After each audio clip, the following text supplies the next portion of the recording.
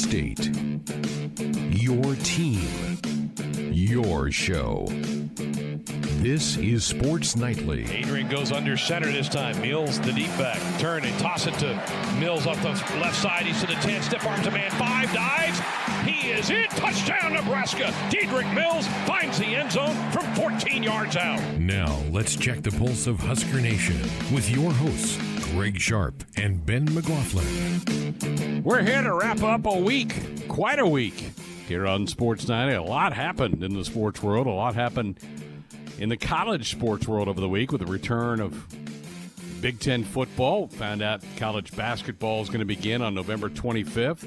Volleyball January 22nd. So pretty eventful week. Got a big show lined up for you here tonight. Coming up in a few minutes, we'll have this week's edition of the Husker Huddle. Jeremiah Searles will sit down with former great Grant Wistrom, talking about a former black shirt who certainly had an amazing career at Nebraska and then went on to be a heck of a pro in the National Football League as well. That's coming up later on in the hour. We'll have our top 25 picks, see if we can knock it out of the park. I don't think we can say we knocked it out of the park last week. They were fairly easy, and none of us picked the Ragin' Cajuns to beat the Cyclones. So let's see if somebody can identify a upset coming this week. We'll find out in hour number 2. Also, Ian Rappaport of the NFL Network will be here to talk about the upcoming week in the National Football League. Pretty entertaining game last night with the Browns beating the Bengals 35-30. Ton of scoring in that game late. I mean, I kind of gave up on that when it got to about 28-13 and woke up this morning, flipped her on, and saw, wow, 35-30. So a lot of action in that game late. But we'll get all the latest from Ian coming up in hour number 2. We'll have our weekend preview, a weekend review on our winners and losers for the week, all headed your way in hour number 3. And, as always, phone lines are open and available for you at 531-500-4686. All right, let's start tonight. Tim had it in the ticker. No schedule by the Big Ten today, so all that talk on Wednesday, we'll have it by the end of the week. Well, that's not going to be the case. Ronnie Green was talking in front of with the Lincoln mayor today at the Lancaster County Health Update, and he said to look for it early next week. So we're going to that's just nobody's going to sleep, Ben, right? I mean, nobody's going to be able to get a restful night's sleep tonight, tomorrow, Sunday, because they're just going to be so uptight and anxious to hear the schedule. Kind of feel like we already know Nebraska's schedule, that we're just kind of, just waiting for it to come down so we can get it over with. So we can see what's the order going to be? We can see Ohio State and Penn State flash up for our crossovers, and then play the division opponents. But yeah, I think that's probably the biggest thing is who do we play first, and I'm intrigued to see some of the crossovers of the other teams in the division. Yeah, well, so you just have to hold your breath all weekend long. Now, yesterday we told you about Ohio State getting a couple of young men who opted out early in the week to opt back in. Shaun Wade was one of them. Wyatt Davis, an offensive lineman, both expected to be first or high draft picks in the NFL next spring, announcing yesterday they were coming back. Well, today, Rashad Bateman, who got out in August, I mean, he's been out for quite a while, and signed with an agent. Well, he wants back. In fact, he's re-enrolled at the university, which that in itself seems odd to me. I mean, what is today, the 18th of September? How can you get into a semester this late? But he's re-enrolled, and now he's wanting the fact that he'd already signed with an agent to be wiped away to play. I get it's been a really odd year.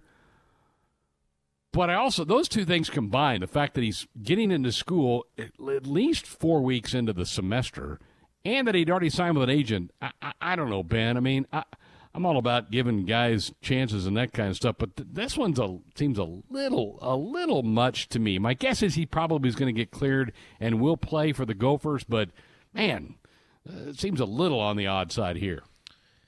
Yeah, this one does because he had already – the big detail here is he had already opted out before the Big Ten had punted on their season. So that's the big one to me. Is it's not like he waited until that decision came down to opt out like some of these Ohio State guys and said, look, we just there's no season, so we're just going to enter our name in the NFL draft.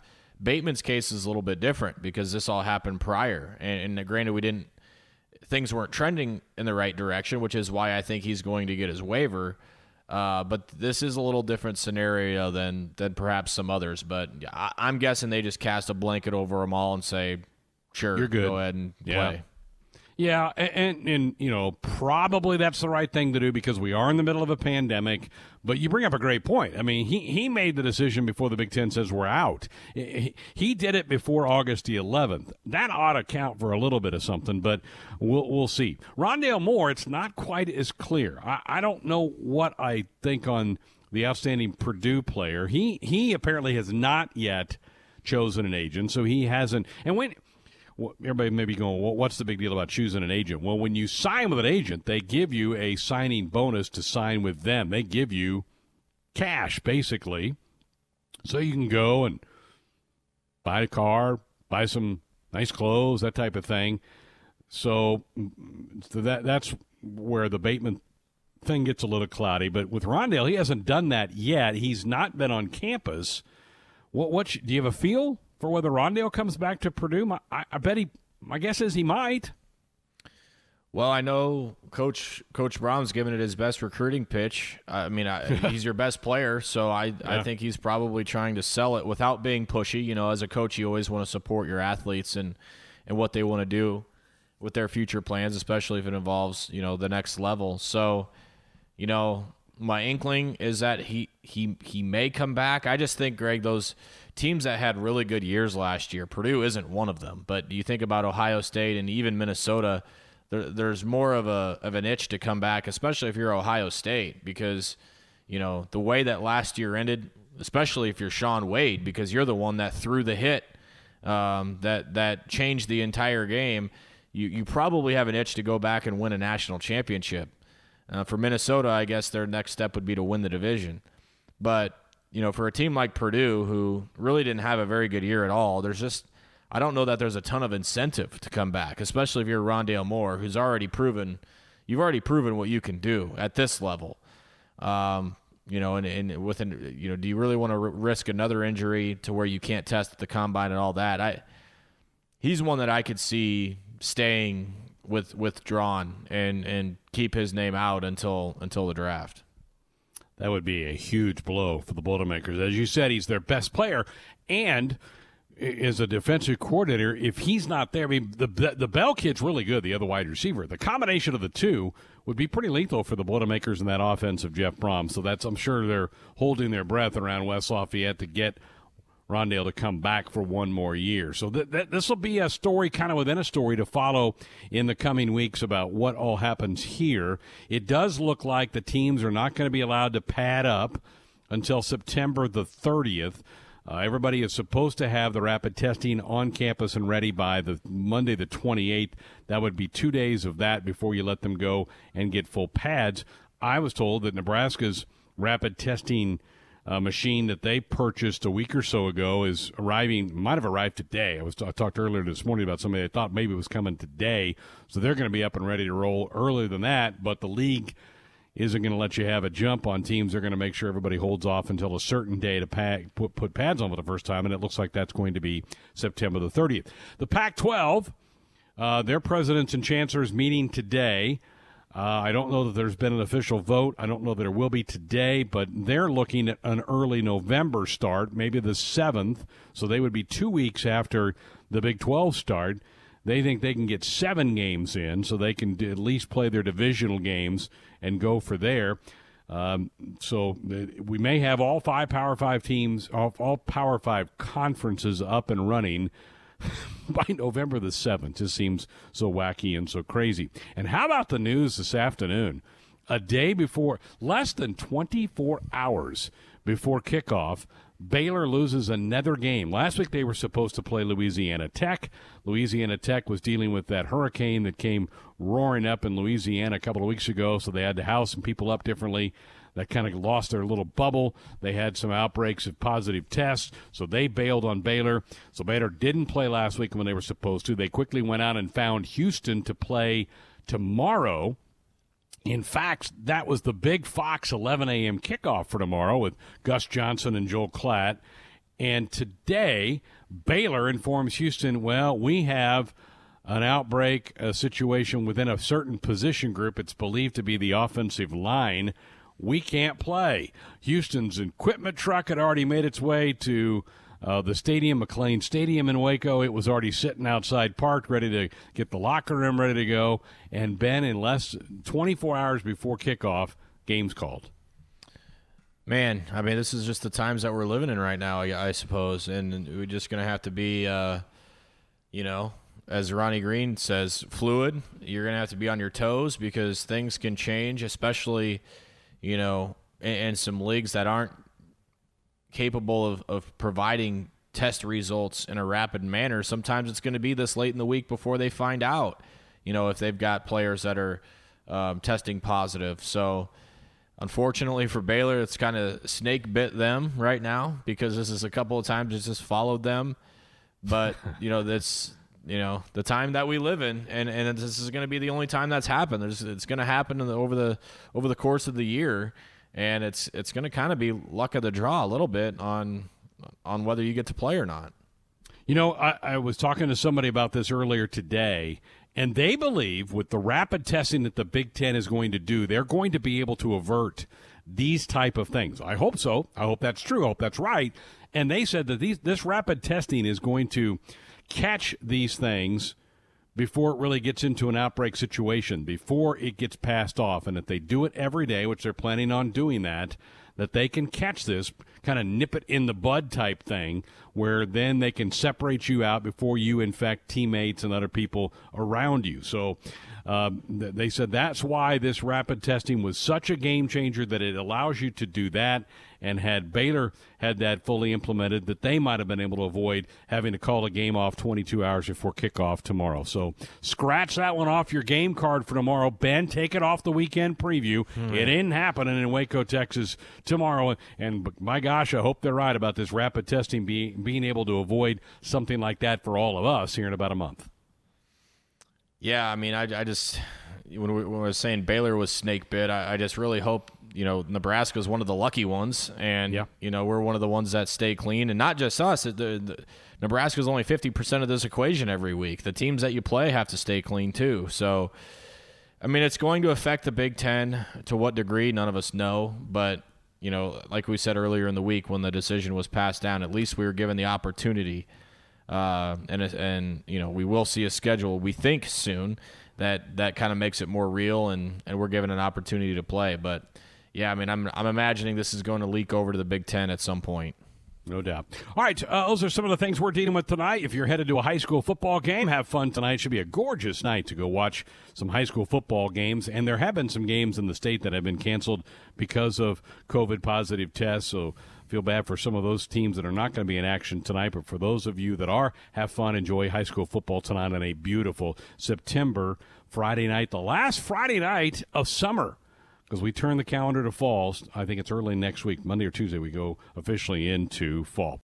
Welcome back to another edition of Husker Huddle here on the Husker Sports Network. I'm your host, Jeremiah Searles. Today we are just lucky to be graced with one of the greatest all-time Huskers, in my opinion. Three-time national champion winner, two-time All-American. Two-time Big 12 Defensive Player of the Year, Super Bowl champion, and the Big 12 All-Decade team, Grant Wistrom. Grant, how are you, my friend? I'm great, Jeremiah. How are you doing today? I'm doing well. I wanted to get your take on this. You being a leader when you were here, especially, really your whole career, what would you be saying as an older guy? Because there's going to be guys, you and I both know it, that aren't ready to go when football shows up because they haven't been having the babysitter, right? Duval can't be there pushing these guys and growing these guys. It's really up to the seniors. It's really up to the leaders of the team to make sure the younger guys are going. If you were one of the seniors, what would your message to the team be to just kind of keep them going and keep everyone on the right track? It'd be the same message that Jason and I had and the seniors had when we were there. We had guys that weren't really toeing the line, weren't really upholding the standards that we had set. And so, luckily at that time, we still had access to the guys. The guys were still around. If they weren't showing up to workouts, we would go knock on their door and drag them out of their beds, and they would show up for the workouts. So it's a little bit different, but it's still like, guys, think about all the effort you've put in to get to this point. And yeah, it sucks, and yeah, we're in a crappy position right now. But don't come in ill prepared. When the bell rings, you've got to answer it, and you've got to be ready to answer. So if you've got to go home right now and we can't be on campus training together, you better be doing everything you can possibly do to be ready when the call does come, because you never know it's going to come. And to not do that at this point, after the years of effort and work and sacrifice that you put in, you're just selling yourself short, man. I completely agree. I think that's one thing that people don't understand is how much the seniors mean to the program. And I mean, these seniors have been through a lot here with Frost this year. I mean, you guys as a senior class were so strong. You had so many big personalities and big time players. And so I'm hoping that you can watch some of these guys and see some of these guys continue to grow. I think of guys like Matt Farniak, Brendan Hymas that have been through a lot on the offensive side of the ball. I know we lose a lot of defensive side, but I think the senior leadership is going to be really important for this team. Grant, when you came to Nebraska, you came from Missouri. And I'm sure on your visit, you fell in love with Nebraska. But one thing I wanted to ask you is, what was the thing that you actually truly fell in love with Nebraska once you got here? Because I know once I got here, there were certain things that I didn't get to experience on my visit that made me want to call this place my home. But I'm sure you had those moments of once you got on campus, once you got here, that you were just like, man, this is why I truly love this place. Yeah, what got me to Nebraska were the guys that were already there. I had a lot of good quality programs recruiting me, but I was a Husker. I mean, when I went there, I fit in right away. But what made me fall in love with Nebraska is the fans. It is the people of Nebraska. Truly the most passionate fan base in the country, no doubt about it. Man, they just live and breathe and die and love Nebraska football. And if you're a good person and you play hard and you just do good in the community, you can write your own ticket in Nebraska, because they care about good people. And if you're a good person and you play hard, you will be taken care of there. And it's an amazing environment. It is huge. And I especially love, I was reading on Twitter last night that we've got other football programs fans complimenting our fans, saying, like, if the Big Ten has a football season this year, a huge part of it is going to be because of Nebraska and Nebraska fans. And, and I think we're getting, our product on the field hasn't been amazing in the Big Ten, but that's going to change. I truly believe that. But I think our reputation as fans and people that love and support college football and just college sports in general in Nebraska is spreading throughout the Big Ten. So I really believe if the Big Ten gets to have a season this year, the Nebraska fans are a large part of it. Grant, I got to ask, so I was actually on the team when we made the switch from the Big 12 to the Big 10, and it was a lot. People were either for it or for against it. Rewind back to 2011, whenever that was. What was your initial thought on Nebraska leaving the Big 12 and joining the Big 10? It was a mixed bag for me. I thought it was a great move for the university. I didn't at the time, hindsight's always 20/20, didn't at the time like the direction that the Big 12 was moving, as far as I just kind of felt like when Texas came in, they were just kind of handed the keys to the kingdom and whatever they wanted to do with it. So we didn't really appreciate that. I thought, the future might have been with the Big 10. So I was excited for the university. For myself, I was having a little pity party because I only played in the Big 12. When Nebraska goes to the Big 10, nobody's going to ever remember what I did. But I got over that pretty quick. And, there's a lot of great football games in the Big 10. And, and we will be one of the great teams soon in the Big 10. But, you look back on the traditions of the Big 12 and things like that, and the opportunity maybe to get back into the Big 12 this season for one season, it did look pretty cool just for the nostalgia of things. But, I think that we're in the right place. We just got to start competing, and then once that happens, we're going to be great. Absolutely. Well, one thing we like to do here on Husker Huddle is not just talk football, but we like to talk a little about life. What are you up to now, Grant? What is life doing for you here in 2020, besides sitting at home for COVID? For me personally, it's been busy, man. 2020 has been really busy. I'm involved in a mortgage company in Nebraska. I helping recruiting and marketing up there, Gershman Mortgage. So we've got 2 offices open now, one in Omaha, one in Lincoln. They're doing really well. And that's taken a large part of my time. And it's awesome because I get to get up to Lincoln and Nebraska and Omaha. I'm always looking for reasons to get back there. I don't get up there often enough. So having the work up there, I get to get back up there and be around fans. And help people out in Nebraska. It's a great company up Gershman Mortgage, and so we're doing right by people, helping them get into their homes. But here in Missouri, I've applied for and won medical marijuana licenses, won a dispensary license and a manufacturing license, and so that was awarded in January of 2020. So we've got until January of 2021 to get both of those businesses up and running. So it's and with the state going through COVID and every people in the state capitol who are running these programs are dealing with the same things we're dealing with. So it's slowed the process down a whole lot, but they're still kind of holding us to those timelines. So it's a bit scary right now, making sure that we're going to be able to be up and running at that point. Yeah, I mean, I've heard that from a lot of. Anytime you're working with, I'm working with the NFLPA right now to actually get my license to become an agent, and I haven't heard back from anyone in like 6 months. And it's like you want to get angry and like mad at these people, like, come on, man, like attention to details, respond back to me. But at the same time, you have to have that little bit of grace. Like, are they even in the office? Like, are they even doing anything? But that's really awesome about the medical marijuana. I want to talk about that for a second. I think that is something that can be really beneficial, not just in everyone, but in the athlete world. I think that the idea of, back when I was starting in the league and stuff, the idea that you get hurt, you go into the trainers and you get a little Altoid can full of the grab bag of pills, like, hey, you're good, you can play, versus the benefits of medical marijuana. I think that that's going to be the next evolution in recovery a lot for some of these athletes. Yeah, I totally agree with you. And the veil is just finally getting lifted off of this plant. I think for so long it's been vilified unfairly. And the government is just now starting, it actually holds a patent on marijuana as a neuroprotectant. So there's validity to it as a medicine, whether people want to admit it or not. It's a valuable medicine. And I didn't know it at the time, but I knew I was using cannabis when I was in the NFL. But at that point, it was more to just help me come down after a game and just feel better and relax a little bit, probably not knowing all the side benefits that were coming with it. And so the government's finally, like I said, kind of just letting people research it. They're releasing more cannabis into the research facility so that they can actually study all the great things that this plant can do for us. And then I truly believe when it goes federally legal and Big Pharma, as much as I'd like them to stay out of it, everything, when Big Pharma gets their hands on it, they're going to tear it apart, figure out why it's great for us, and probably make even better medicine out of it. Yeah, I think you're completely right on that. I think that it's going to be really interesting here in the next 3 to 5 years how that all goes down. So, Grant, before we let you get out of here, again, we appreciate your time here on Husker Huddle. We got to talk a little Husker football, man. This year was going to be a huge year for Scott Frost in year 3 program. It still has the potential to be, but with no spring ball, with the limited amount of camp.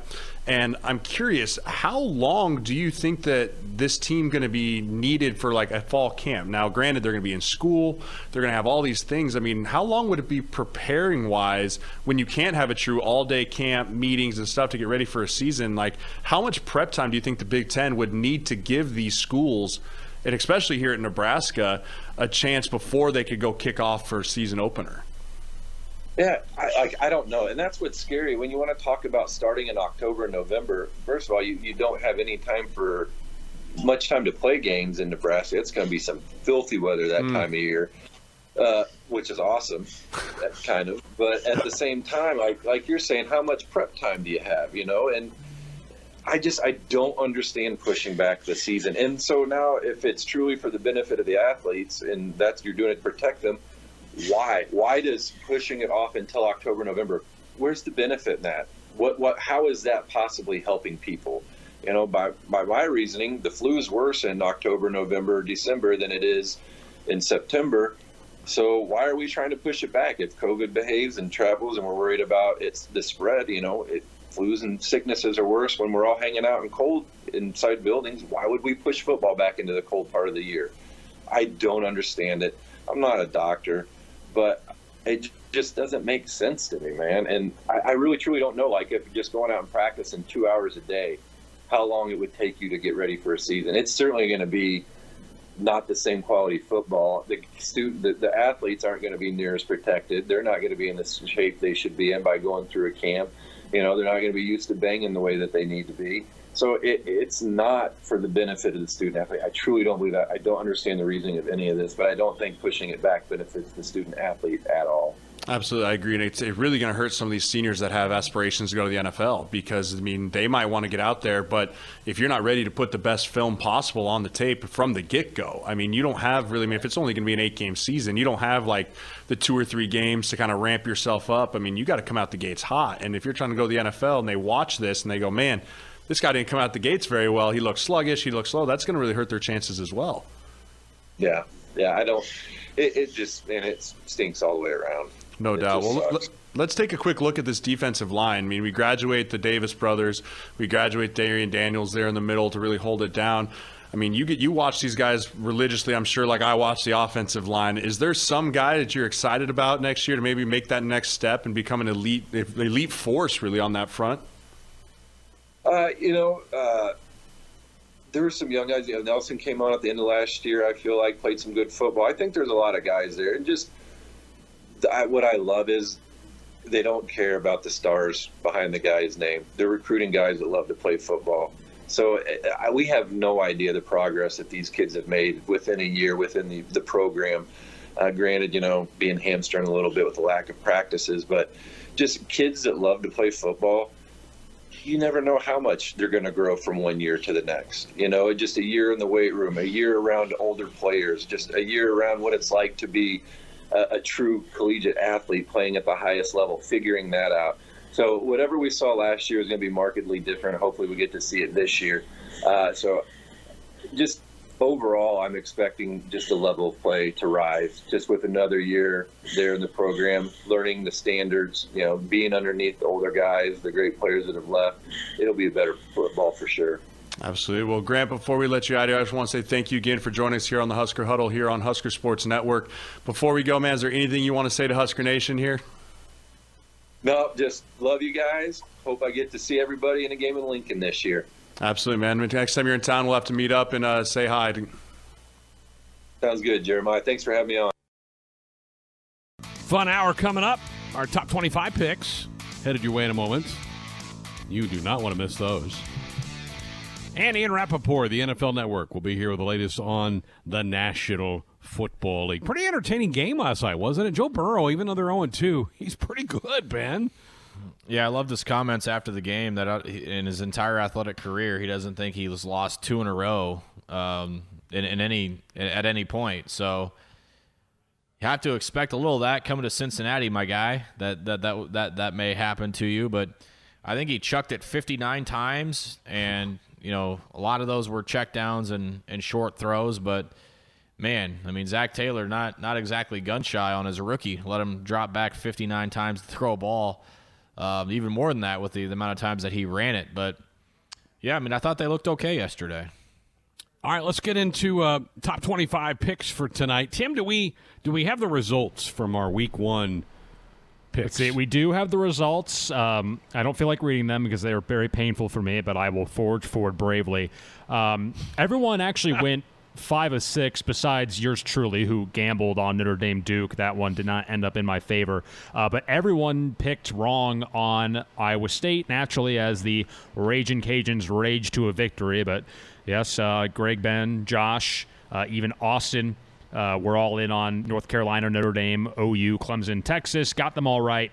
But Iowa State being the lone thing that tripped things up, including myself. And also I bet against the Catholics and lost. So there it stands. Everyone 5 of 6 besides moi, who's at 4 of 6. How did we not see the Ragin' Cajuns, Ben? How did we miss that? I don't know. I think the same way that everybody else missed them. Yeah, I think you're right. All right, let's get into this week. Let's start with the 11 o'clock games. The 11th-ranked Oklahoma State Pistols firing with their in-state rivals, the Tulsa Golden Hurricane. Oklahoma State a 23.5-point favorite. Ben, how do you see the Pokes and the Golden Canes? I think Pistols are going to be firing early and often at T. Boone Pickens Stadium in Stillwater. Don't have a lot of faith in Tulsa. They had a decent team a couple years ago. I can't see them hanging here. They may put a couple in the end zone on Oak State's defense, but I see the Pokes scoring about 45 or more, and I don't think Tulsa can score that many. So I'm taking Cowboys. Are you the Nebraska president of the Chuba Hubbard Club? I was one that before last year knew that Chuba was about to just take off like a rocket ship. You watched the way that he finished 2 years ago, and the way that he was used in some of the games that he had. You had no competition for him in the backfield for snaps last year. But yeah, that guy was really, really good. How about the offseason that he had and Mike Gundy had with a shirt that Gundy had worn and Chuba Hubbard taking a stand and saying I'm not going to play unless some of this stuff gets taken care of. He is going to play. But yeah, that running back knows what he's doing, and Tulsa doesn't have anybody on their team like that. Okay, Tim, how do you see this one? Yeah, I don't know if Oklahoma State necessarily is the 11th best team in the country. Maybe they are with everyone getting a late start, but give me the Cowboys. I'm not going to gamble so much this week. I'm kind of snake bitten, so I'm gonna play it safe. And yeah, Chuba Hubbard. I don't think I'm necessarily a member of his fan club, but maybe he piques my interest. He's a good player, and he's definitely enough to get him over the hump. That is Tulsa. So the Oklahoma State for this week. Okay. Austin, you want to play along with us? Sure, I'll play along and fire my pistols off as well. Give me the fighting T. Boone Pickens. Yeah, I think this is a fairly comfortable Cowboy win tomorrow. Again, 11 o'clock is that one on ESPN after game day. Also at 11 on ESPN Plus, the Cincinnati Bearcats, who are on the original Nebraska football schedule for this fall, hosting Austin Peay. Tim, you get to lead us off on this one. How about the Bearcats against the Governors? Yeah, I watched a little bit of Austin Peay. They were one of the teams that opened up the college football season. They have some interesting formations. They have a fun mascot and a turnover top hat. None of that, though, is going to be able to get them over Luke Fickell's mighty Bearcats. Give me Cincinnati. Okay, Austin? Being classy and wearing top hats doesn't win you football games. It's nice. I love the name. Normally they're number 1, not number 2, but they'll be number 2 this week against Cincinnati. Give me the Cats. Bearcats pretty good. They'll win this one going away. Ben, any different opinion? I don't. I think this one's over when Austin Peay gets off the bus. Black and red and black and red. I don't even think Vegas has a line out for this, do they? No. Okay. Well, they don't. That's typically a good place to start when you're picking game heads up. So I think I'll stay within my constraints here and choose the Bearcats. All right, still at 11 o'clock on the Deuce, the Ragin' Cajuns, who we were talking about earlier, on the road at Georgia State. Louisiana is favored by a couple of touchdowns. Austin, how about your pick on this one? Louisiana stays on the road, much closer to home. This time they just jump over to Georgia instead of all the way up to Ames. I think Georgia State might push Louisiana a little bit, but I think the Ragin' Cajuns pull away late. I agree with you. I think this is a really close game, and I think the two back-to-back road games are not easy on programs, but they're pretty good, and they're pretty sound, and they've started to get a winning culture. I think they eke this one out. I don't think they cover the 15. I think they win this one by about 6 points. Give me the Ragin' Cajuns, Ben. Yeah, Georgia State's not bad. They're typically a bowl team or right there competing for one, so this isn't a slouch. I'm kind of with you. I think this is a close game. I think Louisiana running game is pretty good. And the other thing that I think is a Ragin' Cajun lean here is Georgia State hasn't played yet. So I don't know if Louisiana's feeling themselves after what they did a week ago in Ames. They probably are. But I think they're a good team too. So give me the Ragin' Cajuns by about 10. Tim? Yeah, I was tempted to go with Georgia State because they're a team with some pedigree, but besides the fact they haven't played yet, Louisiana, they already showed it last week by rumbling into Ames, Iowa, and coming away with a W. So I'm not going to side against the Ragin' Cajuns. I don't want to tempt fate, so give me Louisiana. All right, to the ACC we go at 11 o'clock on the ACC Network. Syracuse, back-to-back road games. They opened at Carolina, played the Heels tough for 3 quarters. North Carolina kind of pushed them away in the 4th. Pittsburgh is the opponent this week. Pitt is ranked 25th, favored by 21. That is way too many points. Syracuse covers that, but Pittsburgh wins by 9 in this game, Ben McLaughlin. Yeah, I'm not sure what to make of Syracuse. honestly, or even Pitt for that matter. I think Kenny Pickett is a really good quarterback for Pittsburgh. They lose Maurice French, who was their biggest playmaker from a year ago, so I'm going to need to see some other playmakers for Pitt step up. But I like Pickett. I think he's a good quarterback, and I'm having a hard time figuring out Syracuse with the game that they played last week with Carolina. 3 good quarters, 1 terrible quarter. I'm going to say Pitt wins, but I agree. I think that 21.5 is way, way, way too many points. Tim? Yeah, I'm going to go with Pitt as well on this one. Syracuse didn't do enough for me. I mean, they did hang in there for a little bit, but ended up getting away from them at the end there. So Pitt, all they did was last week roll over Austin Peay. But if you can get out of bed in the morning as a major D1 program, you should be able to do that. So give me Pitt. I don't know if it's going to be close. 21 points seems like a lot, but what the heck? We'll say Pitt wins and they cover. Austin. If you would have told me 2 years ago that Pitt would be ranked and Syracuse wouldn't, I probably would have laughed you off the radio. I thought Dino Babers was really building something at Syracuse. They've fallen off hard. It's still a shock to see that little number in front of Pitt's name. It's been a while for the Panthers. They're used to playing spoiler. I don't think they get spoiled, but I think Syracuse keeps it close. Okay. All right. Notre Dame back up tomorrow, hosting the undefeated Bulls of South Florida. So a battle of 1-0 teams. The Irish favored by 24, Ben McLaughlin, in this game. Yeah, again, I feel like that's a lot of points. If this game was in South Florida, I think we've got a different situation on our hands. Notre Dame kind of sludged through the first half of that game last week against Duke and really looked terrible offensively. Kyron Williams, a running back for the Irish, really took control of that game. He had over 200 total yards and 2 touchdowns for Notre Dame. I think Notre Dame wins. Just for the pure athleticism standpoint, I think South Florida gets in the end zone a few times, but give me the Irish. I'm seeing about a 24-17, 31-17 type game. Tim? Yeah, let's I picked against them last week, so you doing it I don't again? want to make the same mistake. No. I am going with Notre Dame, the Fighting Irish. Ian Book going to put up a 3-bill. I guess. I don't know. I don't feel confident about this at all, but I don't want to have lightning strike twice, so put me down for the Irish.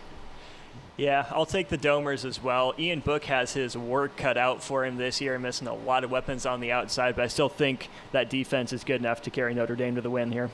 All right, I say Irish big in this one. I think they play really well this week. South Florida's not nearly as well coached and disciplined as Duke was. I think the Irish roll in this one. Okay, Tim, we're coming to you for the 2:30 game. This is a good one. ABC, UCF at Georgia Tech. So Scott Frost, old school, with their opener. Georgia Tech coming off a nice road win at Florida State last week, and yet UCF favored by just over a touchdown. How do you see this one? Yeah, this one was another tough one, but yeah, I'll take Central Florida for this matchup just because I'm not sure how much a win over Florida State means anymore. The Seminoles only putting up 13 points in their own home stadium. I'm not really all that impressed. I don't want to say I'm unimpressed with Georgia Tech. I mean, hey, they got the win, and that's all you really need to do. But I'm not sure how high I am on Jeff Collins and the boys as I am looking forward to seeing UCF and their dynamic offense. Either way, they're looking to crown themselves national championships this year. So we'll see what happens. Give me Central Florida. Yep, Golden Knights as well for me in this one. Yeah, me too. I think it's fairly close. I think Georgia Tech, pretty physical football team, but I just think that speed of UCF is going to make the difference, and I think they do win it on the road. Really weird for me seeing a Georgia Tech quarterback chuck it in the air 35 times. I'm just not used to seeing that. Really not something that any of us are used to. I'm not as high on the Knights as you guys are. And this isn't so much an indictment as on Georgia Tech as it is on UCF. I'll say UCF wins, but I think this is a one-possession game late in the fourth quarter. I am not as high on UCF, but I do think they win. Okay, on CBS tomorrow, 2:30, Appalachian State at Marshall. Marshall rolled over the Colonels of Eastern Kentucky in their opening game 2 weeks ago. App State a winner last week as well. They're favored by 4.5, so you have a road favorite in this game, Austin Orman. How do you see it? I'm taking the Mountaineers over the Herd. I really like what Appalachian State has been doing recently. They just keep replacing skill position guys. They sent a couple guys, or at least one guy, to the NFL. I love their skill positions. I love how they work. I think Zach Thomas is still back at quarterback. I was surprised to see this game is as close as it was. No disrespect to Marshall, but I think this one ends up double digits in favor of App State. Wow. You got to pick an upset every now and then, right? Give me the Herd. Go Marshall. We are Marshall. I got the Herd tomorrow, Ben McLaughlin. I'm with you. I'm choosing the Herd as well. We mentioned fan clubs. Grant Wells, I mean, I sent my application in. I don't know if it's been accepted, but this dude was chucking it all over the place for Marshall. Now, I know it was Eastern Kentucky or whoever it was, and they are just utterly pathetic. No offense to all drilled him. The EKU fans out there, but Grant Wells was kind of slinging it. Give me the Herd. You mentioned it's not favorites all the time. I like Marshall at home. Why not? Yeah, I mean, correct me if I'm wrong. I don't think Appalachian State have any films after them. So, yeah, we are Marshall, the Thunder and Herd, Randy Moss, I love it, and they're going to win big tomorrow. Well, I don't know about big, but they'll win. Was it a decent film? Did you enjoy that one or no? I watched it like in middle schools last time, so I enjoyed it then. I'm sure I would have my critical lenses on this time, but it gets the thumbs up for a middle school me, so that's good enough, I guess. It wouldn't be one of your favorite Matthew McConaughey movies, though? Or well, is it better than Interstellar? I doubt it. I doubt it. Okay. All right. Also on the ACC network tomorrow, the number 1 ranked team, the Clemson Tigers against the Citadel. Shockingly, I'm going with the Tigers. Ben? Yeah, this one's. I mean, you mentioned in-state rivals a little earlier with Tulsa and Oklahoma State. This is South Carolina's version of the in-state rivals with the Citadel and number 1 Clemson. I still have it out for the Citadel, to be honest with you. I don't like those guys in any sport because my first ever Husker baseball series I was on the call for, we went down there and lost the series to those guys. So I will never pick the Citadel to win anything ever again. So they could be playing Wayne State College here in Nebraska, and I would pick them. So give me Clemson. Clemson by 1,000. Oh, geez. Ben hates our service members and uniform. Wow. Shocking admission on Sports Nightly. No, I don't have such vile hatred for the Citadel, but I don't believe in their football program to get a win over number 1 Clemson. So the Tigers in this one, not particularly difficult choice. So, Tim, you hate our servicemen and women as well. Good to know. Fair enough. I thought long and hard about not picking the Citadel, and that's what I'm going to do, Clemson. All right. Save the best maybe game of the day for last. ABC primetime tomorrow night. Miami ranked 17th, 1-0 against 18th ranked Louisville, also 1-0. The Cardinal favored by just under a field goal. Ben McLaughlin, this should be good. I like Louisville. I'm a big Cunningham fan. I think Mikhail Cunningham is not Lamar Jackson. Don't get me wrong, but this is a guy that can do it both with his arm and his leg. Des Fitzpatrick, a big target for Louisville. They've got a young man by the name of Tutu Atwell who is just all over the place. He catches about 1 billion balls. Tim, he is Louisville's version of Highway 11, Julian Edelman. So just to pass that little nugget off to you, I'm all in on the Cards. Plus I'm not a Miami fan. So give me Louisville. I'm still going with Minitron. Well, we were talking about irrational hatred with the Citadel. I have an irrational hatred for Manny Diaz, and I don't want to pick Miami to win anything, so go Louisville. He spurned your Temple Owls, did he? Yeah, he did. I actually kind of hate that. I mean, it's like, dude, how long was he there? Like 2 weeks? I don't even know, but that's obnoxious. Get out of here, Diaz. I love the quarterback matchup in this one. I love Cunningham versus De'Aaron King. I still don't trust Miami. I love what Louisville's been building, and I think being at home is what pushes the Cards over the edge. So, L's up. Give me Louisville. I'm with you, Austin. I don't trust the U. I think they can win this game, but I don't think they quite know how to do that on the road. Hostile, well, not hostiles, there's no fans, but on the road, just not quite ready to go win a big game like this. Give me the Cardinals in that game, and that is all the top 25 matchups for tomorrow. A couple of decent ones in there, particularly that one at night between the U and Louisville.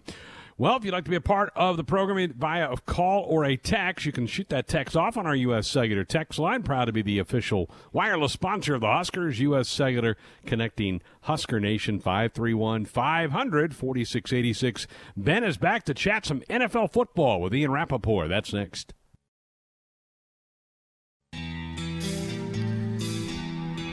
Sports Nightly Friday night, about halfway through our program here this evening. Thanks to everybody spending part of your Friday night here with us. Appreciate it. Hopefully your work week went well. What went well last night was a football game on the NFL Network as the Browns and the Bengals locked horns on Thursday Night Football. Time to chat some NFL with our good friend Ian Rappaport of the NFL Network. Ian, typically Browns-Bengals doesn't get a lot of people excited, but I think last night the quarterback matchup had some people intrigued on what they were going to see with Baker Mayfield in Cleveland and Joe Burrow, the rookie first overall selection from LSU for Cincinnati. Big win for Cleveland. What would you kind of take away with the Browns win last night? Well, yes. I mean, the Browns' victory was certainly impressive, and really the way they ran the ball in kind of a very different ways. I mean, you had Chubb, you had Kareem Hunt attacking it from all angles, really physical stuff. And, we came into this thing talking about, Baker and Odell and how much they were going to include him. And I kind of left thinking about the run game and how important that is. I mean, if that is the way that the Browns are going to play, I think they're going to be fine this year. I mean, I'm not saying they're going to definitely be a playoff team, but I think they're going to be fine. So that was one thing. But it's really interesting because the Bengals lost, and I feel like everyone's talking about Joe Burrow. For our network, for instance, earlier today, the sound that we ran was of Baker Mayfield talking about Burrow. That's how kind of important it was. That's how much it stood out. So I think even though the Bengals lost, Joe Burrow's introduction to everyone on the national stage probably stood out as much as anything. I think he threw 59 passes off the top of my head, something around that. And 59, 60, yeah. Yeah, I mean, he was kind of chucking it all over, and I think the score probably allowed him to throw more than maybe normal because they were trying to play catch-up there at the end. But when you assess what's happening in Cincinnati, and there's a lot of intrigue around our area, Ian, with Cincinnati because of Zach Taylor, former Husker quarterback, being the head coach. What's the vibe around what's happening with Cincinnati and maybe the leash on a guy like Zach Taylor with a guy like Joe Burrow? A.J. Green's finally healthy. Tyler Boyd's starting to show what he can do. Joe Mixon just signed the long-term deal. What's the vibe around Bengal football right now? Well, I think it's headed in the right direction. I mean, I get the sense that the players really like and really respect Zach Taylor. Now, obviously, the wins have not come.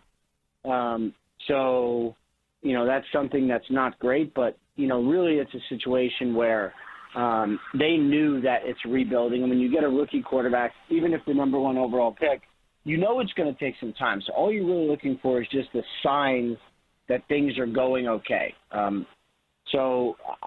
fighting. They look good. They look competitive.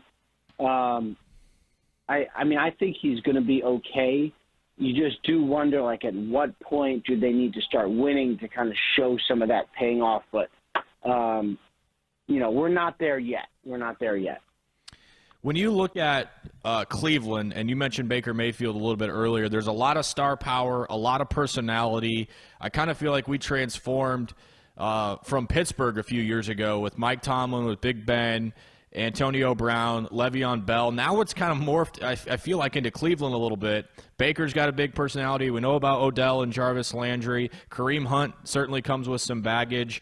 When you look at how Cleveland has to manage themselves just on a day-to-day basis, how is that locker room meshing together, to try and put together a winning season after a disappointing year last year, but I think, a fair amount of expectation around them? Yeah, I think what they've done, you asked a great question. I think what they've done is really bring the temperature down. They've said, obviously Odell's a big personality and Baker's been a big personality, but to get those guys to work together, they have to sort of mute everything. And I think they've tried to do that to, shrug off some of the noise. And, last year going into the season, they had a ton of hype with the new coach, Freddie Kitchens, and he didn't sort of shy away from that. This year, they've kind of blocked that out. So I think they've done a good job of just being like, you know what, but none of that stuff really matters. I mean, we see a lot of Baker commercials, but probably not as much as last year. We see a lot less of Odell. I think they've done a good job of just trying to figure out a way to have everybody get quieter, at least until they win a couple games. When they win a couple games, maybe then everybody can get loud again. But that's definitely been a conscious effort from inside the organization. Ian, last week I asked you to give me a couple of teams you were excited to watch, and one of the ones you mentioned was probably number one on my list, and that was the Arizona Cardinals. They get a big win over San Francisco. What'd you think? I mean, obviously they won, so we have some positive thoughts, but what did you make of Arizona's performance and what this could mean for them moving forward? I mean, two things jumped out at me. One, that defense finished last season on a high note, basically with like a month-long little resume to keep the defensive coordinator Vance Joseph and to kind of set them in the right direction and give them a solid base for this year. They played well defensively again last week, so that is a good thing. The other thing was, if Kyler is going to run like that, then he is going to be a problem, because you can say all you want about being, scheme sound and all that stuff.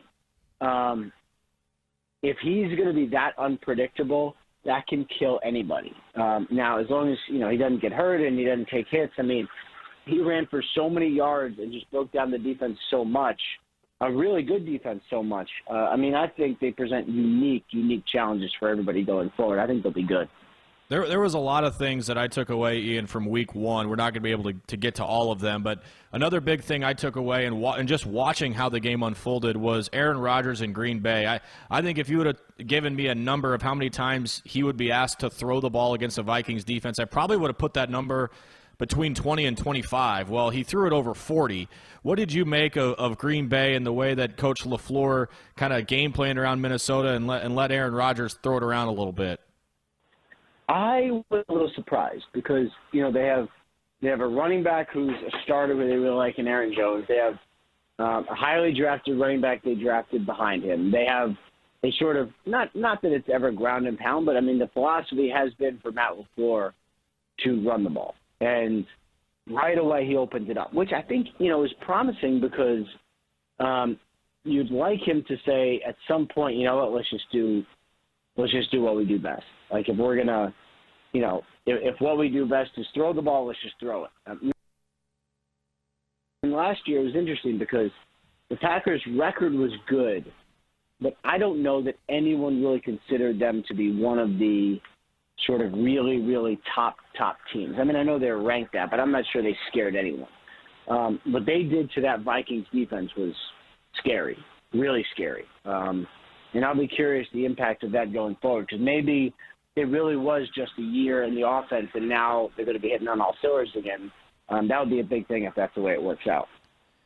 Hey, Ian, one of the biggest surprises of last week was Jacksonville beating Indianapolis. Of course, Phillip Rivers throws a late pick and they're unable to go down the field, but Gardner Minshew impressed again. Is it?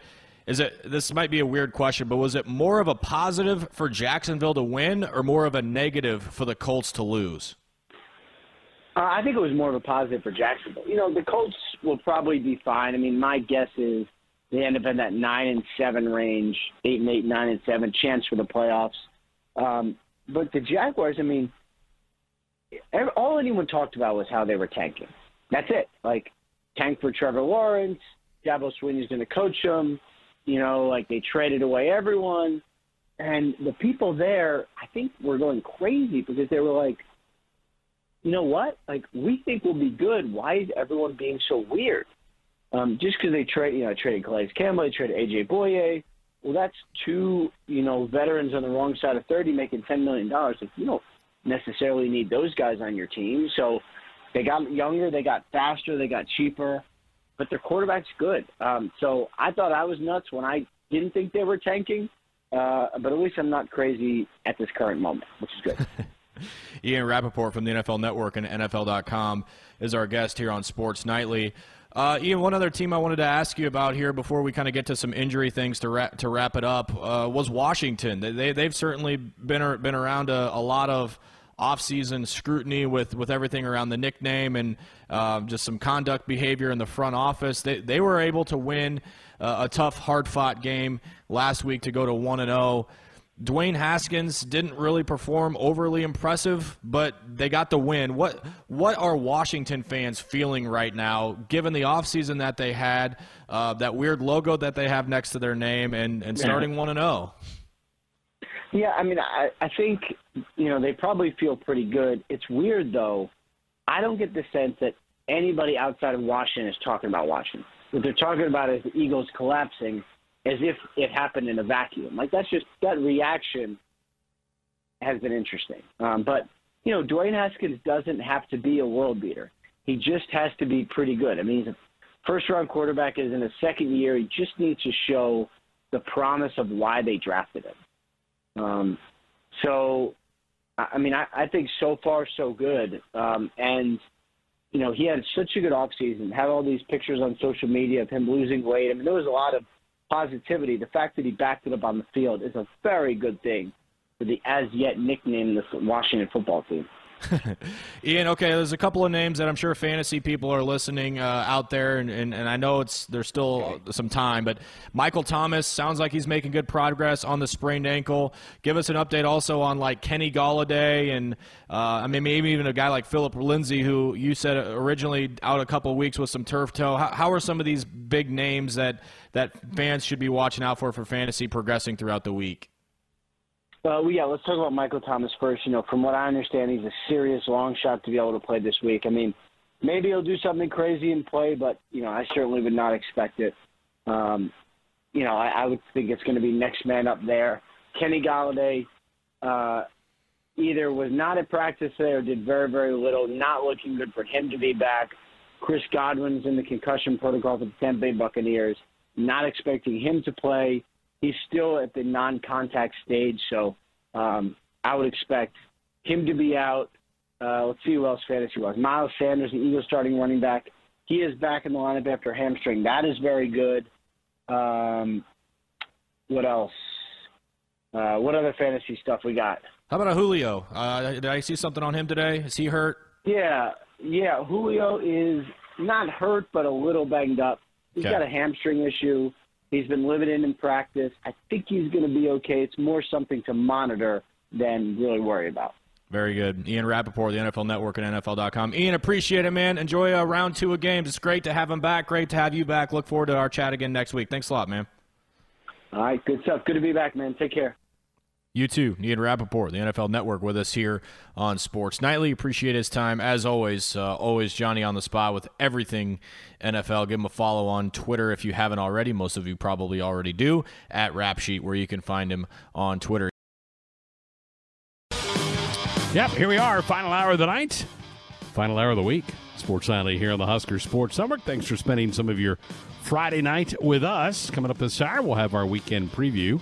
Fairly busy week. You still have a bunch of sports that are going on. Ben will get it all put into a nice, tidy package for you to absorb. Then we'll have our weekend review, look back at the last couple of days with all the great guests that we've had, and our winners and losers of the week. And we'll even have an open segment for some calls and comments. But let's get it going with the preview. It's time for the weekend preview. The part of the show where we tell you everything you have to watch this weekend. Come in, watch. It'll be a good one. Sometimes we give you good advice. I could watch that all day. But we're not perfect. There were times I'm like, this is so dumb. Why am I watching this? It's the weekend preview with Ben McLaughlin. I've been fighting a sneeze for the last 3.5 minutes, so let us have it. It could come at any time. So just a forewarning here. But yeah, let's go ahead and jump right into it, shall we? We gave you our top 25 picks around college football or last hour, I should say. But another full slate of FBS football on tap here this weekend, the last weekend before the Southeastern Conference get involved. So buckle your seatbelts there. All right, we already mentioned the Tulsa-Oklahoma State game, the 11th-ranked Cowboys at home at Boone Pickens Stadium at 11 o'clock on ESPN. It was unanimous Oklahoma State will run away with this one, says the boys. So, getting Pistols firing. Yeah, they'll be firing all day, I think, on the poor Tulsa defense. ESPN Plus, Austin Peay and Cincinnati, 13th ranked Bearcats should roll in that one. On ESPN2, you've got Louisiana, who was Hey, Ben, the help talk me of the out week. here. Yeah, Help me out here. Was tomorrow the day we were to play Cincinnati? I'm trying to remember. I don't think No, that's- I think no, tomorrow that was would have that- been South Dakota State. Maybe Austin can 18th. help us out. I think it was week 3. I think we were supposed to play Cincinnati. Yeah, I think week- that's correct. All right, so it'd be next Saturday. Okay. Okay. You've got Louisiana at 11. They were the talk of the week after upsetting Iowa State at Jack Trice and Ames last weekend. They'll be taking on Georgia State on the road in Atlanta. ESPN2, where you can find that one. You've got Liberty, the Flames, taking on Western Kentucky on ESPNU. WKU, a 2-touchdown favorite in that one against the Liberty Flames, who they were what was the story with them last year? They were undefeated for a good chunk of the season, getting ready to play a Power 5 team that was bad. I can't remember who it was. Was it an ACC team? It could have been. I'm thinking it was. And I don't know if they beat them or it was a close game coming out of the wire, but Liberty surprised a lot of people last year. I suppose that was the bottom line. Is their coach, is it still the guy from Ole Miss? Hugh Freeze. And he coached the game from the hospital. Yeah. Well, no. One time they moved his hospital bed to the press box, and he That's was like, what they did. Yeah, looking that's out of what his they bed. did. Yeah. Yeah. So he's still there, I think, right? I believe he is. Yeah. The Liberty Flames. So there you have it. Your ABC game will be Navy and Tulane. The Green Wave 1-0 after a victory last week. They'll take a 6.5-point favorite to the Big Easy tomorrow against the Midshipmen. So that rounds out your 11 o'clock slate. At 1:30, the South Florida Bulls in South Bend at Notre Dame Stadium taking on the Irish, ranked 7th in the country. 1:30, where you can find that one. And that's like on USA? On USA, yes. USA, where you can find that. Okay, because NBC's got another sporting event you're going to talk about later. Okay. Yes. Gotcha. Okay. That's the deets. So, Yep. yeah, South Florida, Notre Dame, Irish about 24-point favorite in that one. I got to try to remember that. That's not Yeah. usually where I think about going for Notre No. Dame football. That's where you go to find reruns of what? Yeah. Like Magnum PI. or Melrose something like Pace. that. Yeah. There you Yeah. go. 2:30 on Or ABC. Modern Family. Yeah. There you go. 2:30 ABC, 14th ranked UCF on the road in Atlanta taking on the Ramblin' Wreck. Gonna be of fun. Georgia Tech. Think it's going to be close. Yeah, that's going to be a fun game. Yep. Another good one at 2:30 between Appalachian State, ranked 23rd in the country, against the Thundering Herd of Marshall. That one in Huntington, West Virginia. App State nearly a 6-point favorite in that. You and I both took Marshall. Yep. Team Grant Wells. Let's go, baby. We are. Marshall. Yes.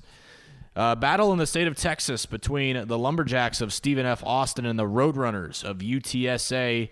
2:30 ESPN2, where you can find that one. UTSA, fresh off a 51-48 win over Texas State a week ago. Lumberjacks looking for their first win. At 2:30 on ESPN, Troy and Middle Tennessee. The Trojans, a 3-point favorite in that one. And Murfreesboro, Tennessee, where you can find the Troy Trojans and the Blue Raiders of Middle Tennessee. Never been there. Me neither. 3 o'clock, ACC Network, Citadel, Clemson. Moving on to the 5 o'clock start between SMU and North Texas, CBS Sports Network, where you can find the Ponies and the Mean Green. 6:30, good one. Miami, Louisville, 17 and 18 in the polls at Cardinal Stadium in Louisville. Cards about a field goal favorite. There you go. I'm looking forward to that one. I think that's Herb Street and Fowler back together in college. What'd you think of them on the Monday night game the other night? Well, most of it was on mute because we were on the air. We were on the air, but everything I heard, they did a good job, and I mean they don't do a bad job very often. So I saw an interview either the next day or 2 days later with Herbie, and he said, that was fun. He goes, I college football is so much into my blood that he basically putting to rest the rumors that maybe those guys would go permanently and do NFL. He's like, nah, college is my gig. So yeah. For the college football sport, I'm glad that was said by him. I don't love Fowler's play-by-play. I think he's all right, but you could put Kirk Herbstreit with anybody, and they would sound good. I mean, he does a good job. You're right. Yep. 6:30 on ESPN2, matchup in Conference USA, Louisiana Tech and Southern Miss. Golden Eagles are 0-1 on the year. New coach. Also at 6:30 on ESPNU, Texas State, Louisiana Monroe. Both of those teams are looking for their first win of the year.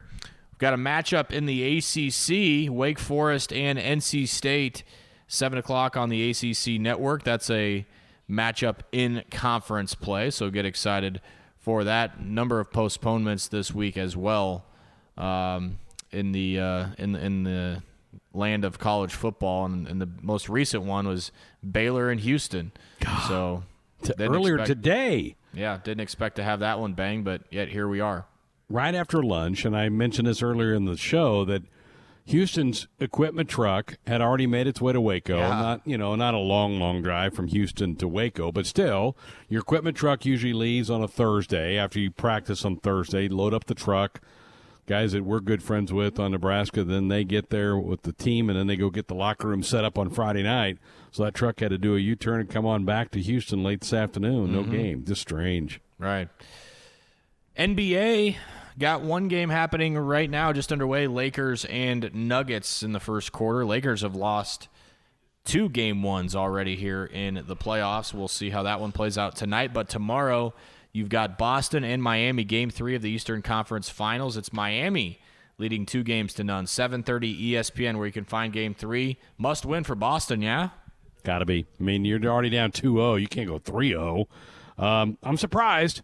Austin's not. He called this weeks ago that Miami was a team to watch in the playoffs, so kudos to Austin Orman. He nailed it. Yeah, Swami Austin. Yeah, Just yeah. Constantly picking his brain for what's going to happen in these types of things. Sunday, you'll have Game 2 of Game 1 that's happening right now between the Nuggets and the Lake Show. 6:30 TNT will have the coverage of that one. How many games does Denver win? I'll say 2. I think this goes 6. Okay. Am I too optimistic on the Nuggets or not? I think they probably win 2. I think that, especially winning tonight would go a long way in determining that. But yeah, I think they find a way to steal 2. They're just playing too well. Jamal Murray is playing at an MVP caliber right now, and you Joker's got a player like good. that, you're never out of it. So I'll give him 2. Jokovic is good. Yes. Let's go to the rink next, shall we? Stanley Cup Final Game 1 on Saturday at 6:30 on NBC. The Dallas Stars and the Tampa Bay Lightning. Tampa Bay wrapped up their series last night with a win in Game 6 over the New York Islanders. The Stars took down the Vegas Golden Knights. So you've got 2 warm weather climates going toe-to-toe. In Edmonton, Alberta, Greg, you've got a team from Dallas and a team from Tampa playing in Canada here for the Stanley Cup Finals. I sense a little side wager between you and Mr. Curran. Well, I hope Tim feels really good about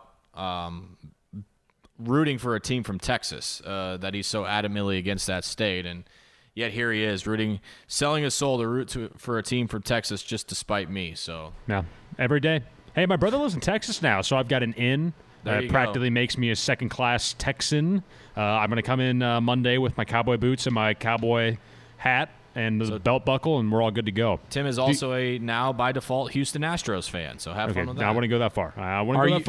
Do you have is it the Blues? Is that your team? Yeah. That's right. Reigning Stanley Cup champions, the Blues, for another 10 days, yeah. Yeah. Yeah. Tim, can you get 5 players on the Blues team since you're kind of a new addition to the bandwagon? Or are you still learning? Look, hey, let's not do a purity test right now. Okay, we don't got to go there. Now, to be fair, Tim, didn't you make Ben do that a few weeks ago to name Tampa's top couple players or not?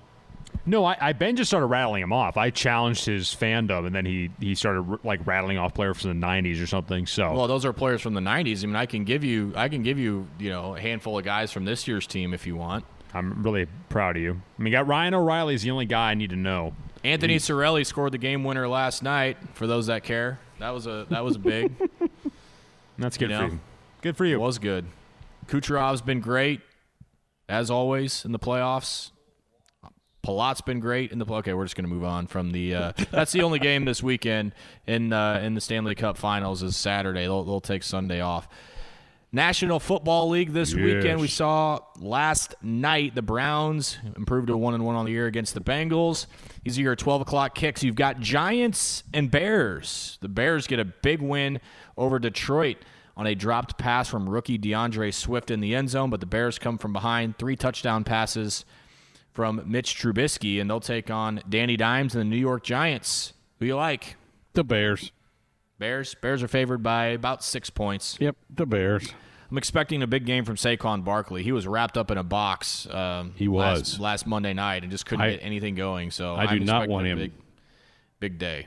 I do not. Are we playing each other in fantasy? We are. Yes, you have a commanding lead already. And I've got Saquon, I think. Yes, you do. So yeah, he's going to go nuts on Chicago. That's a fact. Also at noon, Falcons Cowboys, 2 tough luck losers in Week 1. Falcons to the Seattle Seahawks thanks to 4 touchdown passes from Russell Wilson. Dallas against the Los Angeles Rams thanks to a phantom offensive pass interference call. So Falcons Cowboys, who you taking? Boys. Okay, I'll go. Boys. I'll go the other side. I'll take Atlanta. It was a horrible missed call at the end. I mean, that should not. But as somebody pointed out, Goff got whacked in the face on an interception earlier in the game that didn't get called either. So those probably bounced out. Yep, that's true. Another NFC North clash between the Lions and the Packers. These two teams have had both NFC North clashes to start their season. One of them took advantage. One of them did not. Green Bay 1-0. Detroit 0-1. Noon on Fox there. Packers a touchdown favorite in that one. One team a surprise 1-0. Another team not. The Jacksonville Jaguars 1-0 after beating the Indianapolis Colts, and the Tennessee Titans, thanks to 31 carries from Derrick Henry on Monday night against the Broncos. Quick turnaround, but the Titans over a touchdown favorite against the Jacksonville Jaguars, noon on CBS. Gardner Minshew's pretty easy to root for.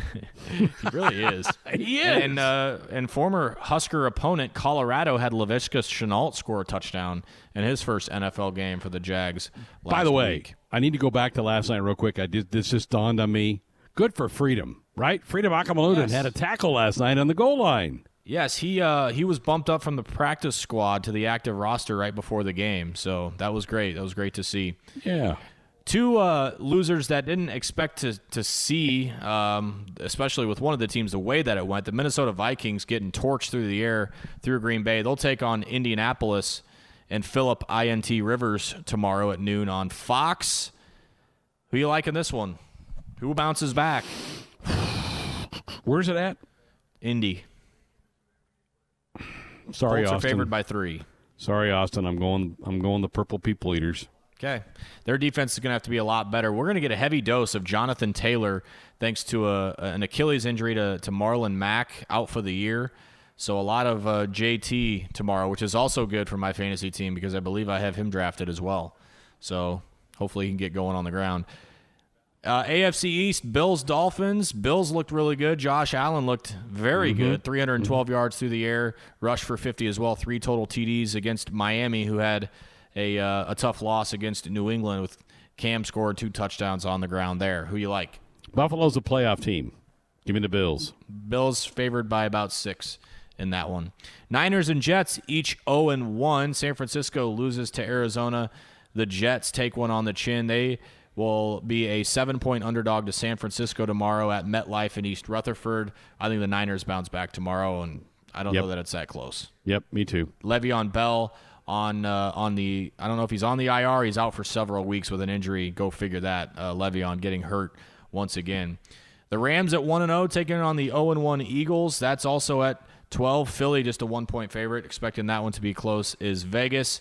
Denver and Pittsburgh will kick at noon at Heinz Field. Ben Roethlisberger with 3 touchdown passes this Monday, I should say, for the Steelers. Noah Fant had a big day for Denver. The Omaha product, former Iowa Hawkeye, 5 catches, 81 yards, and a touchdown against Tennessee on Monday night. Pittsburgh about a 7.5-point favorite against Denver.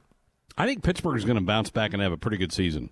I do too. Well, they got Big Ben back, which is, I mean, the stuff that they were running out at quarterback last year was just and they still got to I think they still got to 8-8. Yeah, the trade Even for without Minkah Fitzpatrick was huge. That guy was a beast defensively. Yep. The final 12 o'clock game Sunday, Carolina and Tampa Bay, both teams 0-1. Christian McCaffrey, Teddy Bridgewater against Tom Brady and company for Tampa Bay. You heard Ian last hour for those owners of Chris Godwin. Still in early portion of concussion protocol, not looking like he'll be ready to go for Tampa Bay. So TB12 down a weapon against Carolina. Late game starting at 3 o'clock. The Washington football team, still terrible and weird to say, will take on the 1-0 Arizona Cardinals. Both teams at 1-0. How about Kyler Murray nearing 100 yards rushing last week? Yeah, I don't know how long he can do that without getting himself in some trouble. Yeah. I mean, you're going to take some hits if you're getting out of the pocket that much, and he's not a very big guy. They got to be worried about the abuse on him. 14 catches for DeAndre Hopkins in week 1. They'll take on Washington, who was 1-0 after a win over the Philadelphia Eagles. At 3:25, this is the one that matters. Chiefs-Chargers in Inglewood. Chiefs 8.5-point favorite against the Chargers. They cover. Yep, I like it. 9-1 in their last 10 against, I keep wanting to say San Diego, L.A. The Chargers. Yeah, they're the Chargers. Yeah, they've just really dominated that thing, and there's no plus. Chiefs had a couple extra days off because they played Thursday, so well rested on the road. Nobody there. Wouldn't have been anybody there even if they allowed fans. They roll. Mahomes is a wily veteran now. He just turned 25 years old yesterday. Old man. Also at 3:25, Ravens-Texans, CBS. You get the defending MVP Lamar Jackson against Deshaun Watson. That'll be intriguing to see those two quarterbacks go head-to-head. And your final game, Sunday Night Football, as Carrie Underwood sings to us to get us prepared for Tim Curran's New England Patriots and Russell Wilson's Seattle Seahawks. Nice. Seattle, 3.5-point favorite. That should be a good game. Yeah, good little matchup for Sunday night. That's a good way to end the weekend, isn't it? Absolutely. All about it. Let's jump to some Major League Baseball matchups this weekend. Out on the West Coast, interleague matchup between the Giants and the A's. A's 31-19, trying to catch the White Sox for the best record in the American League. Two teams really trying to find their way right now into the playoffs. You've got Toronto and Philadelphia. One trending up, one trending down. Toronto just can't get anybody out, period. Not going well for those guys right now. Playing a doubleheader today. Yep, you've got the White Sox and the Reds going at it this weekend. That's one of your national games on Fox at 6 o'clock. Your other one happening in the NL East between the Braves and the Mets. You've also got Yankees-Red Sox this weekend. Local matchup between the Royals and the Brewers. Fox Sports 1 will carry an AL East matchup between Tampa Bay and Baltimore. And your last game on national television tomorrow on ESPN Plus. It'll be the Twins and the Cubs. Alec Mills, fresh off his no-no last weekend, will battle Micah Pineda. Pineda coming off his suspension with performance-enhancing drugs. Off to a decent start for the Twinkies in their rotation.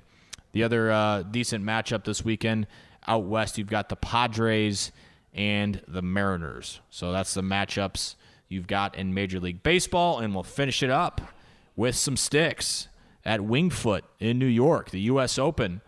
Patrick Reed taking the lead into tomorrow. Bryce DeChambeau right behind, a stroke back, and you've got a handful of guys at 2 under. Who's going to win it? I'm going to go Justin Thomas. He didn't play great today, but he's certainly not out of it.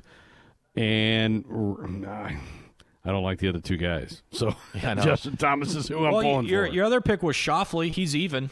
Yeah, he's in the hunt. He's in the hunt. He's close.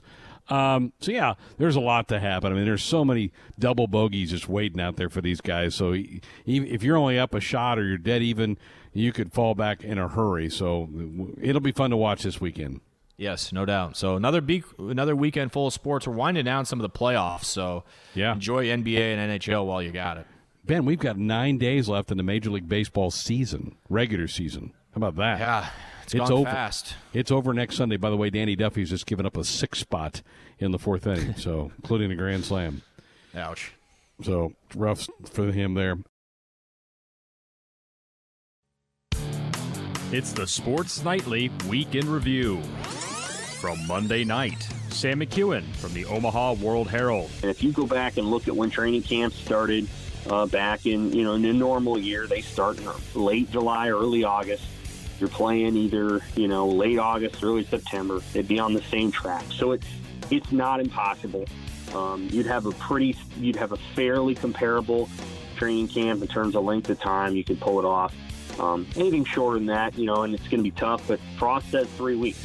They've still been practicing. They don't practice in full pads, but they're able to do the mental stuff. I mean, they can do the mental stuff and process through that, run offense and defense and some of those things. But I think Nebraska would be in decent shape. I'm sure they took some lessons from Iowa State and Kansas State over the weekend. Neither one of those teams looked very physical in playing their games. They looked a little tentative, especially Iowa State. So obviously you want to come out and you want to play physical football. You want to play out going 100 miles an hour. And both of those teams, I think both those teams are comparable to Nebraska. Nebraska might be a little bit better than both of them, but not by a ton. Both those teams looked like they were going about 50 miles an hour. And I think they lost as a result. ESPN college football analyst Adam Rittenberg. Honestly, when you break them down individually, not that surprising.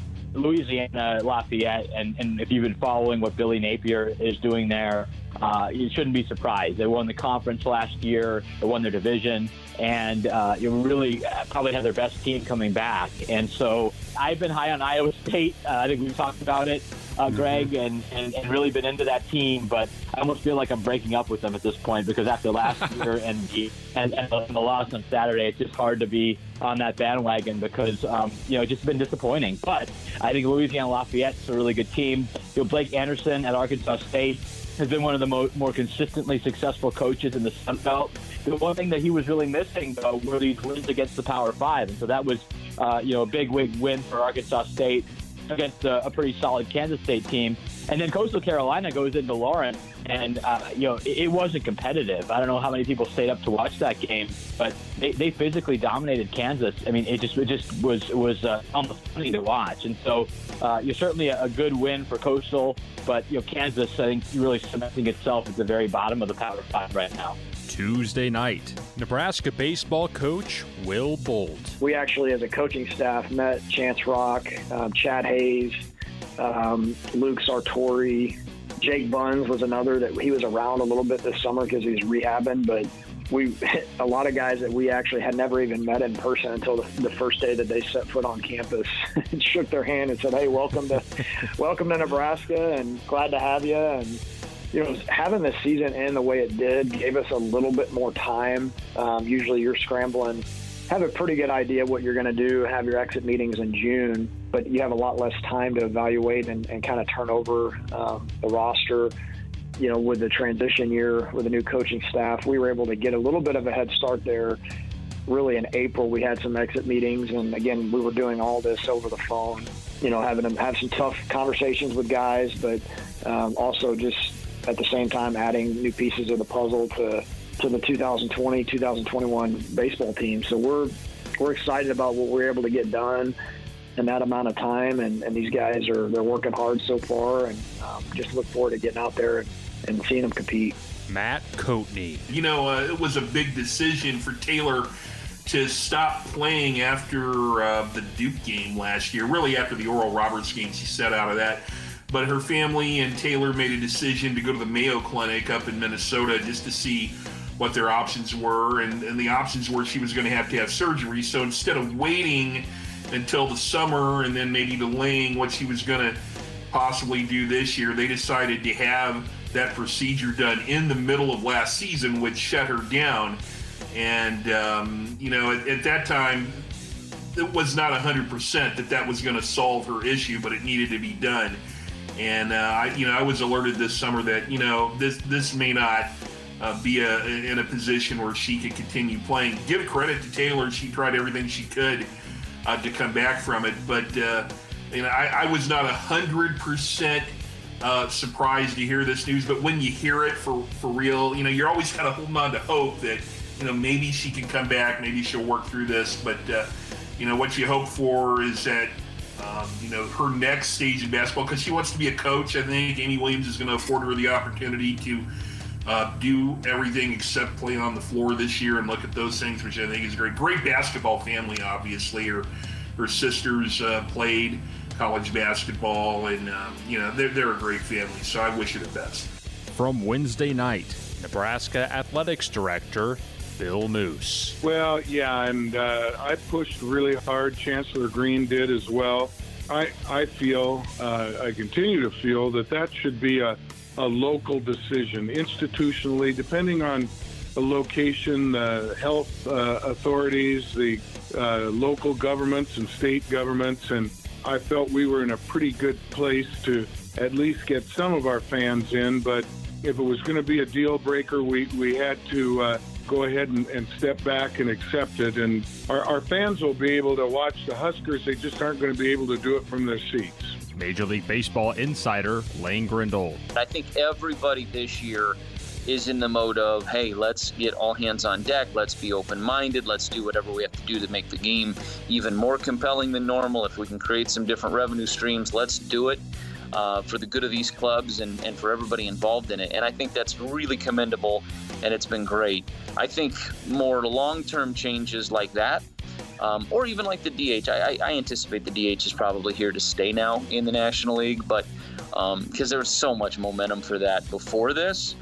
But I think some of the other rules, the extra inning rule and some of that stuff, I think that's going to be revisited moving forward, and we'll see what really becomes of it. And I think that's kind of the same case with the expanded postseason. I think you're going to be able to show some additional revenue, and so never bet against that.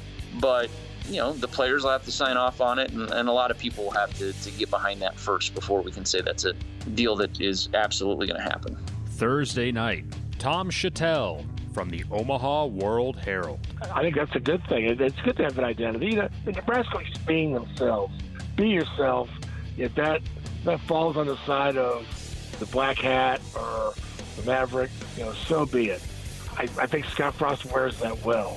He does not care. He's going to do what he thinks is right and say what he thinks, and he will not care what we think. So, but again, this is, Nebraska grew up in Big 8 and Big 12, where everybody kind of not did their own thing, but you were encouraged to be sort of a maverick or an independent. You were allowed to be an entrepreneur. That's partially what chased Nebraska out of the Big 12.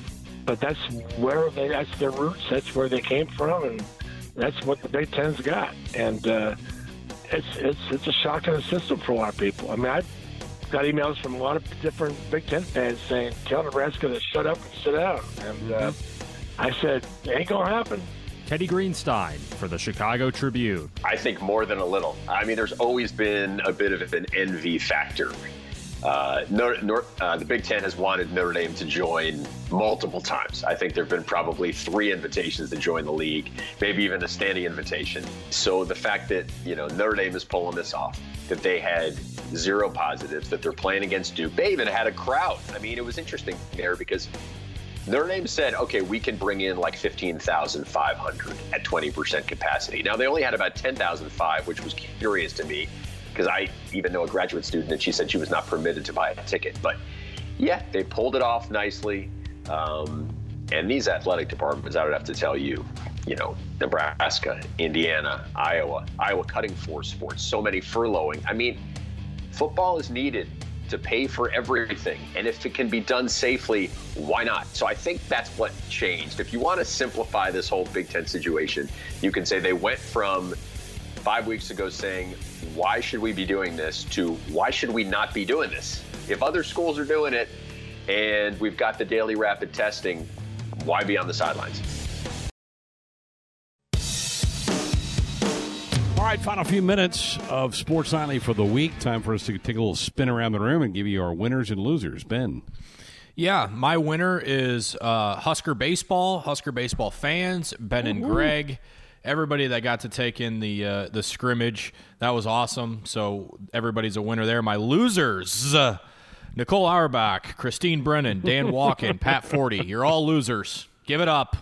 We're playing. Nice. Tim. Yeah, I would agree with that. My loser of the week, the Bengals. It's going to be another long season. Yikes. But my winner of the week, how about Millard North Mustangs, baby? Yeah, they got a questionable call or two to help them out in the end. But, hey, a win's a win is a win. All right. Austin, have something for us? I do indeed. My winner of the week, all those associated with Husker football, great vindication after the Big Ten votes to return. Good work to all involved there. My loser of the week, the Los Angeles Clippers. They remain little brother 50 years without so much as a conference finals appearance. Plenty of chances to do it. Couldn't close the deal. All right, my winner, the Denver Nuggets, digging out of another 3-1 hole to make it to the Western Conference Final. My loser, Josh Donaldson, after hitting a home run, kicking dirt on home plate to get thrown out of the game. Never been a big Josh Donaldson fan anyway, so good to put him in that category for me here tonight. That'll put a wrap on the show and for the week. Thanks to Ben, to Tim, to Austin, and to all of you. Enjoy the weekend. Enjoy greatest games tomorrow at 1 o'clock.